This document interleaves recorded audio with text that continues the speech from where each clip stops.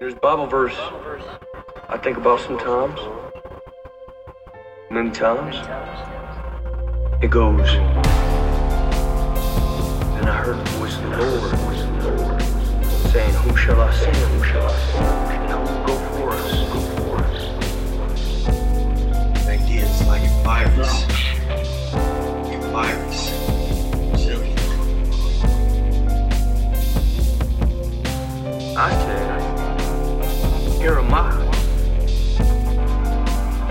Send me. Send me.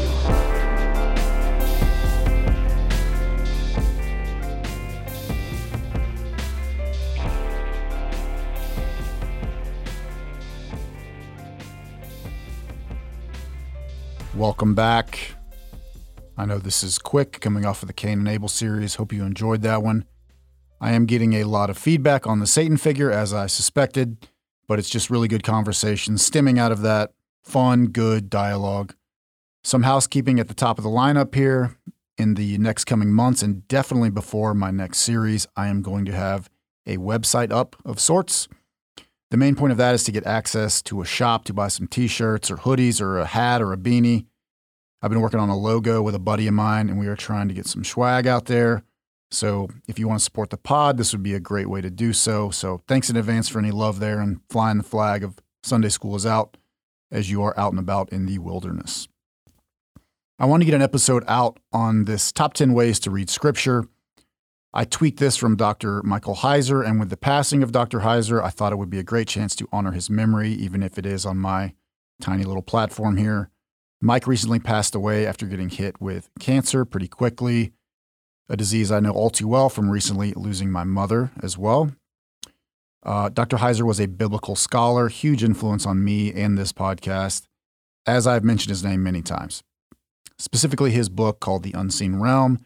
This changed the way I viewed Scripture, and there's just been no turning back. In the first few pages of the introduction of that book, he says the same thing that happened to him, which is, just a great byproduct of what happens when you get into Scripture and learn to meditate on it, as opposed to just checking the box for your daily reading.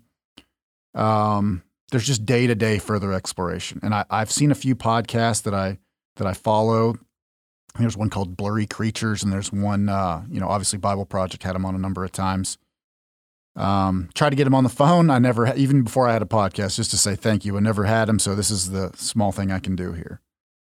The funniest part about his story and the pivot is that he was already pretty well accomplished. He was in grad school working on his PhD in ancient Hebrew and Semitic languages. He'd read through the Bible many times, obviously. He had been to seminary. He'd even been teaching in a Bible college for 5 years. And then one day he's chatting with a buddy who was also a Bible scholar working on his PhD. They're outside of the church, I believe. And his buddy says to him, have you ever looked at Psalm 82? Like, have you ever looked at it closely in the Hebrew form? Here, look at it, Mike. Look at it closely. And so he did. And the first line hit him different, man. And it says, quote, God, Elohim, stands in the divine assembly. He administers judgment in the midst of the gods. Elohim also. Now, if you check that, your Bible might say something different, or you have a footnote that might say something different, just like Genesis 6, 1 through 4. There's a few, excerpts from Scripture that are tough, and that's okay for them to differ. And then I think he went to Deuteronomy 10, where he says, Yahweh, your God is God of gods, Lord of lords, King of kings. So anyways, he was floored. And he started on this path that never stopped and changed the way he viewed Scripture. It furthered into what he called the Deuteronomy 32 worldview, which is a huge rabbit hole. If you want to go to YouTube and type that in, or type in Dr. Heiser's name, you will see him in action. Really cool stuff. I have no idea who showed me this book. It might have been Bible Project, who they interviewed him. I thought his positions were so unique, so I sought after him and found that book in his podcast called The Naked Bible. I do know he consulted them on their series of videos, Bible Project series called Spiritual Beings, which is great. I was hooked. It was like that scene at the end of Saving Private Ryan where Tom Hanks is kind of looking around and scanning. There's bombs going off and people are screaming, and he's just in another space of silence, and he just has that silent ringing in his ears. So that's what I felt. So with all that being said, let's get into it. This will be a short standalone episode, and the idea is to equip you with a better way to approach Scripture. If you are wanting to go further and don't know how or what's been stopping you, this little bump might be just what you need to keep going and push past whatever Sunday school barriers you had in your way and you didn't even know it. The point of this list is to get you to see what you are reading in a different light and the building blocks for how to grow. They have been crucial for me. So to honor Dr. Heiser and his passing into the unseen realm himself, I thought I would give it a try. So here we go. In my best David Letterman, here we go.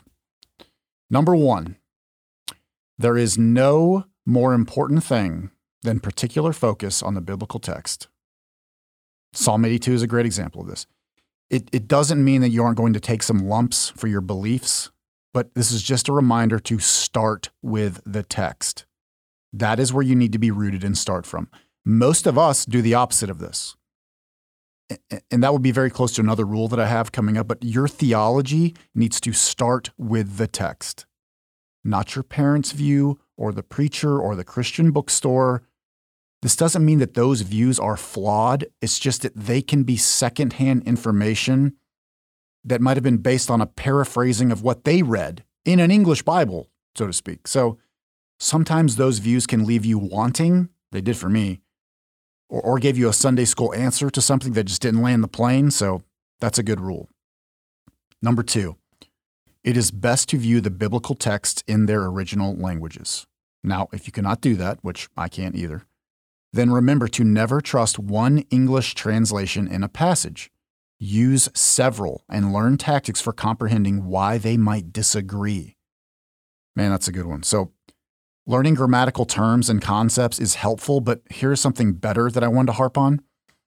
Every English Bible, every translation, whether it's ESV, New King James, NET, NIV, NAS, they have a preface at the beginning. It's rarely read. I don't even know if you knew that, but look at the beginning of your Bible. It tells you what the translators were trying to accomplish.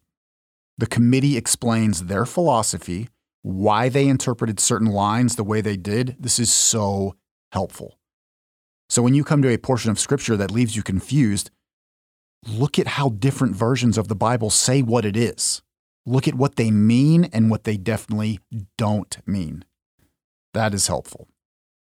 Number 3, learning and seeing patterns in the text is much more important than a deep dive in word study. Man, oh man, I am just starting to see this, and it makes the biblical authors seem even more brilliant. It might have been the teachings on the Bema podcast and discussions of what a chiasm is. I know Marty ultimately got it from Rabbi David Foreman, but whatever. I see them everywhere now. Or also, like I've mentioned in the pod, the little Eden moments, God's little hot spots, as the story goes. I'm planning on doing a full episode on this, but that is an example of a pattern that I am now seeing.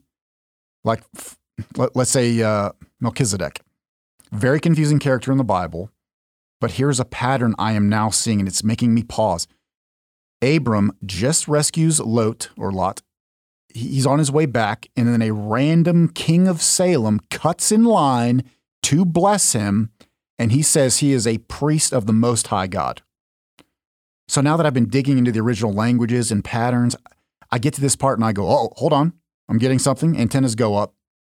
I have a priest king that represents the Most High God, and he wants to heap a blessing on Yahweh's chosen leader of his chosen people in Abram, aka Abraham. And Melchizedek means my God is righteousness. Oh yeah, and he's the king of what? Oh, just Salem, which is another word for Jerusalem, Zion, Holy Land. So come on, man. That's so fun. I just said something very similar to my men's Bible study the other day as I'm in reading now, and I'm in Judges this year in the reading plan.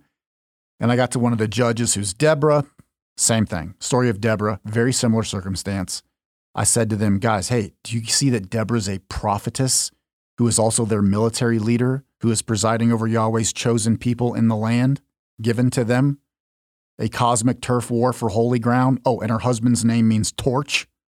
And she sits under a tree in between a high place and a word that means house of God, in the hill country of a word that means double fruit.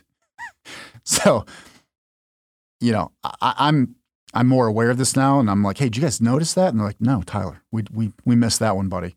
So stuff like that is so fun and new to me. So that's a good one.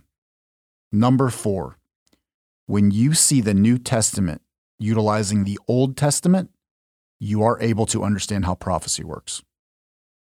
So this means if you believe the New Testament writers were inspired and you see them quoting from the Hebrew texts, the Old Testament, shouldn't you see how they are quoting it?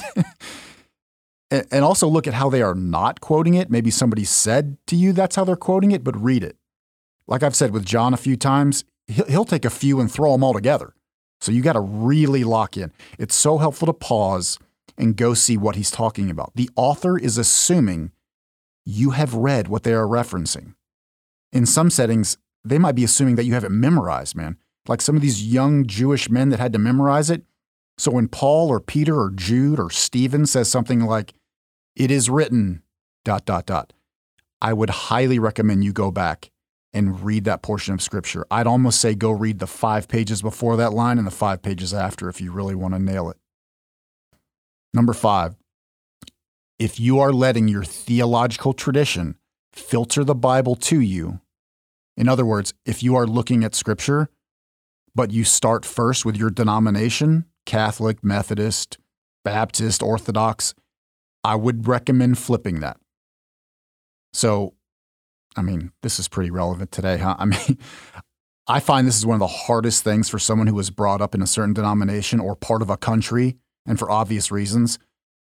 It's because someone who you hold dear in your heart told you to look at it this way. It might have been your cute little grandma who read the Bible every day and never said a curse word. We are all guilty of this, myself included. The thought here is not that it's not that they're wrong. They can obviously be consistent many times with the original writings.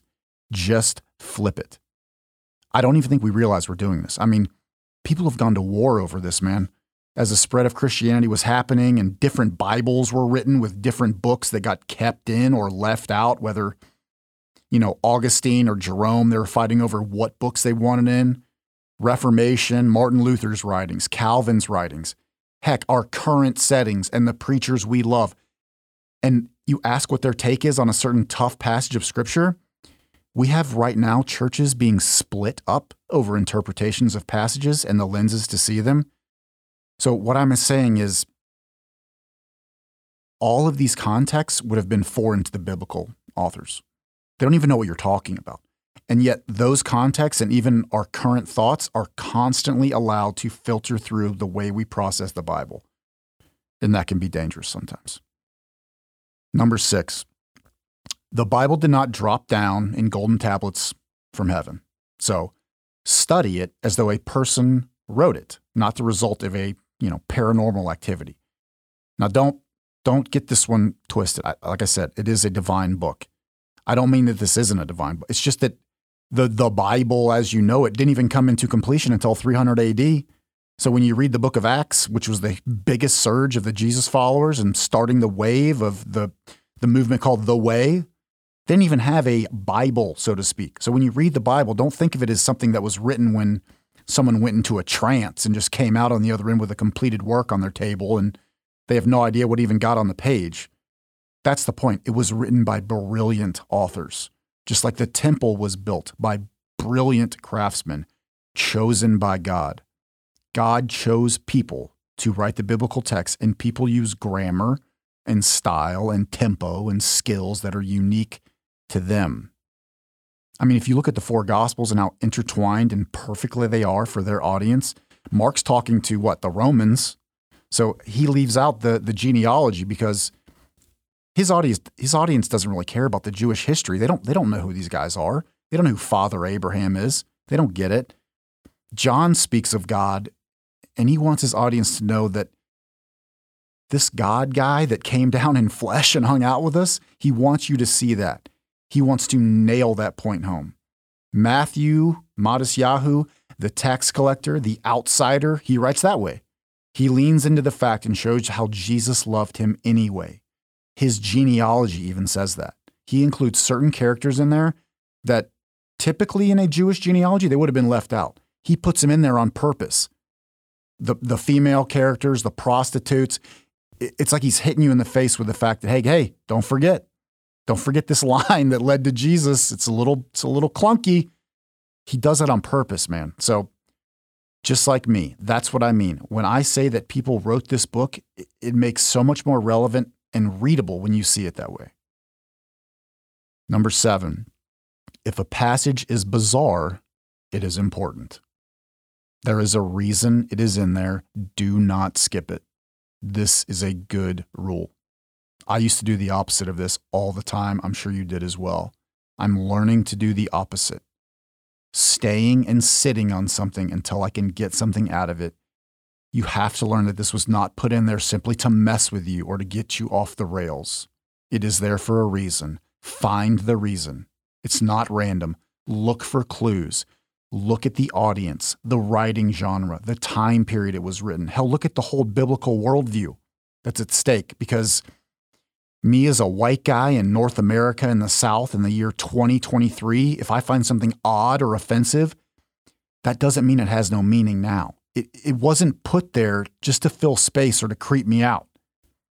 It means I am ignorant of the lesson, and it has a role to play, so find it. Number 8, when your biblical theology, work your biblical theology from the ground up, not the top down. I kind of already said this, but this piggybacks on our earlier rule. I know that. I wanted to add on here what I see a lot in Bible study groups. They pick a book or a series or a video to watch, and that sometimes makes up the vast majority of their study. Have you been a part of a group like this? I have. You just stay on that book and its notes from maybe a famous preacher, John Piper, Francis Chan, Tim Keller, but you rarely dig in the text that goes along with it, right? Again, I do not want to demonize these works. These guys are amazing. I just want you to use them as supplements to the actual Bible, the text. So if you're reading a Jesus Calling or a daily verse that can be taken out of context as the study of your day, you're going to find that this might not be helpful when you get a real life bump. These little daily pump ups can sometimes have a completely incorrect view of what was being conveyed in the text. Like Jeremiah 29:11. Bet you've seen that one hung up in a kitchen or on a washcloth. For I know the plans I have for you, declares the Lord, plans to prosper you and not to harm you, et cetera, et cetera. God wasn't talking to you on that one. He was talking to Jeremiah, the weeping. That's wrong. Actually, I'm wrong. It was a letter Jeremiah wrote to the Jews in exile in Babylon from Nebuchadnezzar. So don't get me wrong. It is a letter of encouragement. But you can't just take that sentence and put it on the wall and say it's for you. I mean, you could do the same thing if you took a ruthless section of scripture and then threw that up there. Someone might get offended by that one or put it at the end of your email signature. I don't know why that one bothers me so much, just a pet peeve. But again, the point is to make sure the actual text and its context is your bedrock. That's your home base, and work from there. This simple exercise could solve so many debates you have with modern day believers. Number 9, this one's my favorite. If what you read in the biblical text disturbs, agitates, or alarms you, then let it. As I've said in the pod a number of times, if you don't have to set the Bible down from time to time after reading a section or a story and collect yourself, then you are not reading it at all. There are tough sections in this book, and if you have gone through it a few times, you know exactly what I'm talking about. You see them coming. The flood where God kills everyone, or the Passover story where all the firstborns are killed, the babies.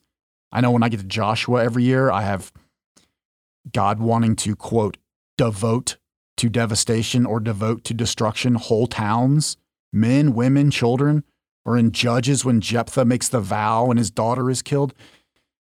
I hate these stories. These wrestling matches that I have in my head, these deep spiritual dives of asking, why, God? Why is this in here? What am I supposed to do with this? What do I learn from this? Why did the Creator God allow this? When I sit and meditate on these stories and I get that light bulb or a way to see it, or I see the world or try to the way God sees it, dude, these are some of the most profound moments in my spiritual walk. So powerful. So again, if you are reading a Jesus Calling to get a spiritual buzz to start your day, I would challenge you to go deeper. because the deeper you go, the bigger the buzz. Finally, number 10. The best way to see God's thoughts are to follow the breadcrumbs in the text and where they lead. That just means build yourself a network of connections. As Heiser says, read the Bible like it's a fictional novel. This is not a textbook. Don't read it like a textbook. Is there anything more boring than hearing someone read a textbook out loud? Think along with the writer. What are they trying to do to me? Where are they taking me? Why is he drawing me to that verb or noun or place? Why does he keep mentioning that place? Why did he skip that whole part or deflect away from that narrative and go here? That's the good stuff. That's how you open your mind to Scripture. Don't read it like it's homework and just try and get to the end of the page and cross it off your daily reading plan. Yuck. You will never enjoy that part of your day. This is not brushing your teeth or making your bed moment. This is the creator of the universe telling you his rescue story of the human race that culminated in sending himself down as a Parker brother onto his own Monopoly board and becoming a player himself. And he conquers death, which was a huge problem for us, in the least suspecting way of all, by allowing death to defeat him. And the fallen spiritual beings, they didn't see that one coming, man. You see the words differently when you prepare your mind, body, and spirit in that posture. It will change you. That's it. That's all in this episode. I hope you found this helpful. I hope it ups your game as you attack the Bible this year. I hope you share this with your circles of influence. I am working on my next topic as this one's being released. So until then, I am Tyler Parker, and Sunday School is out.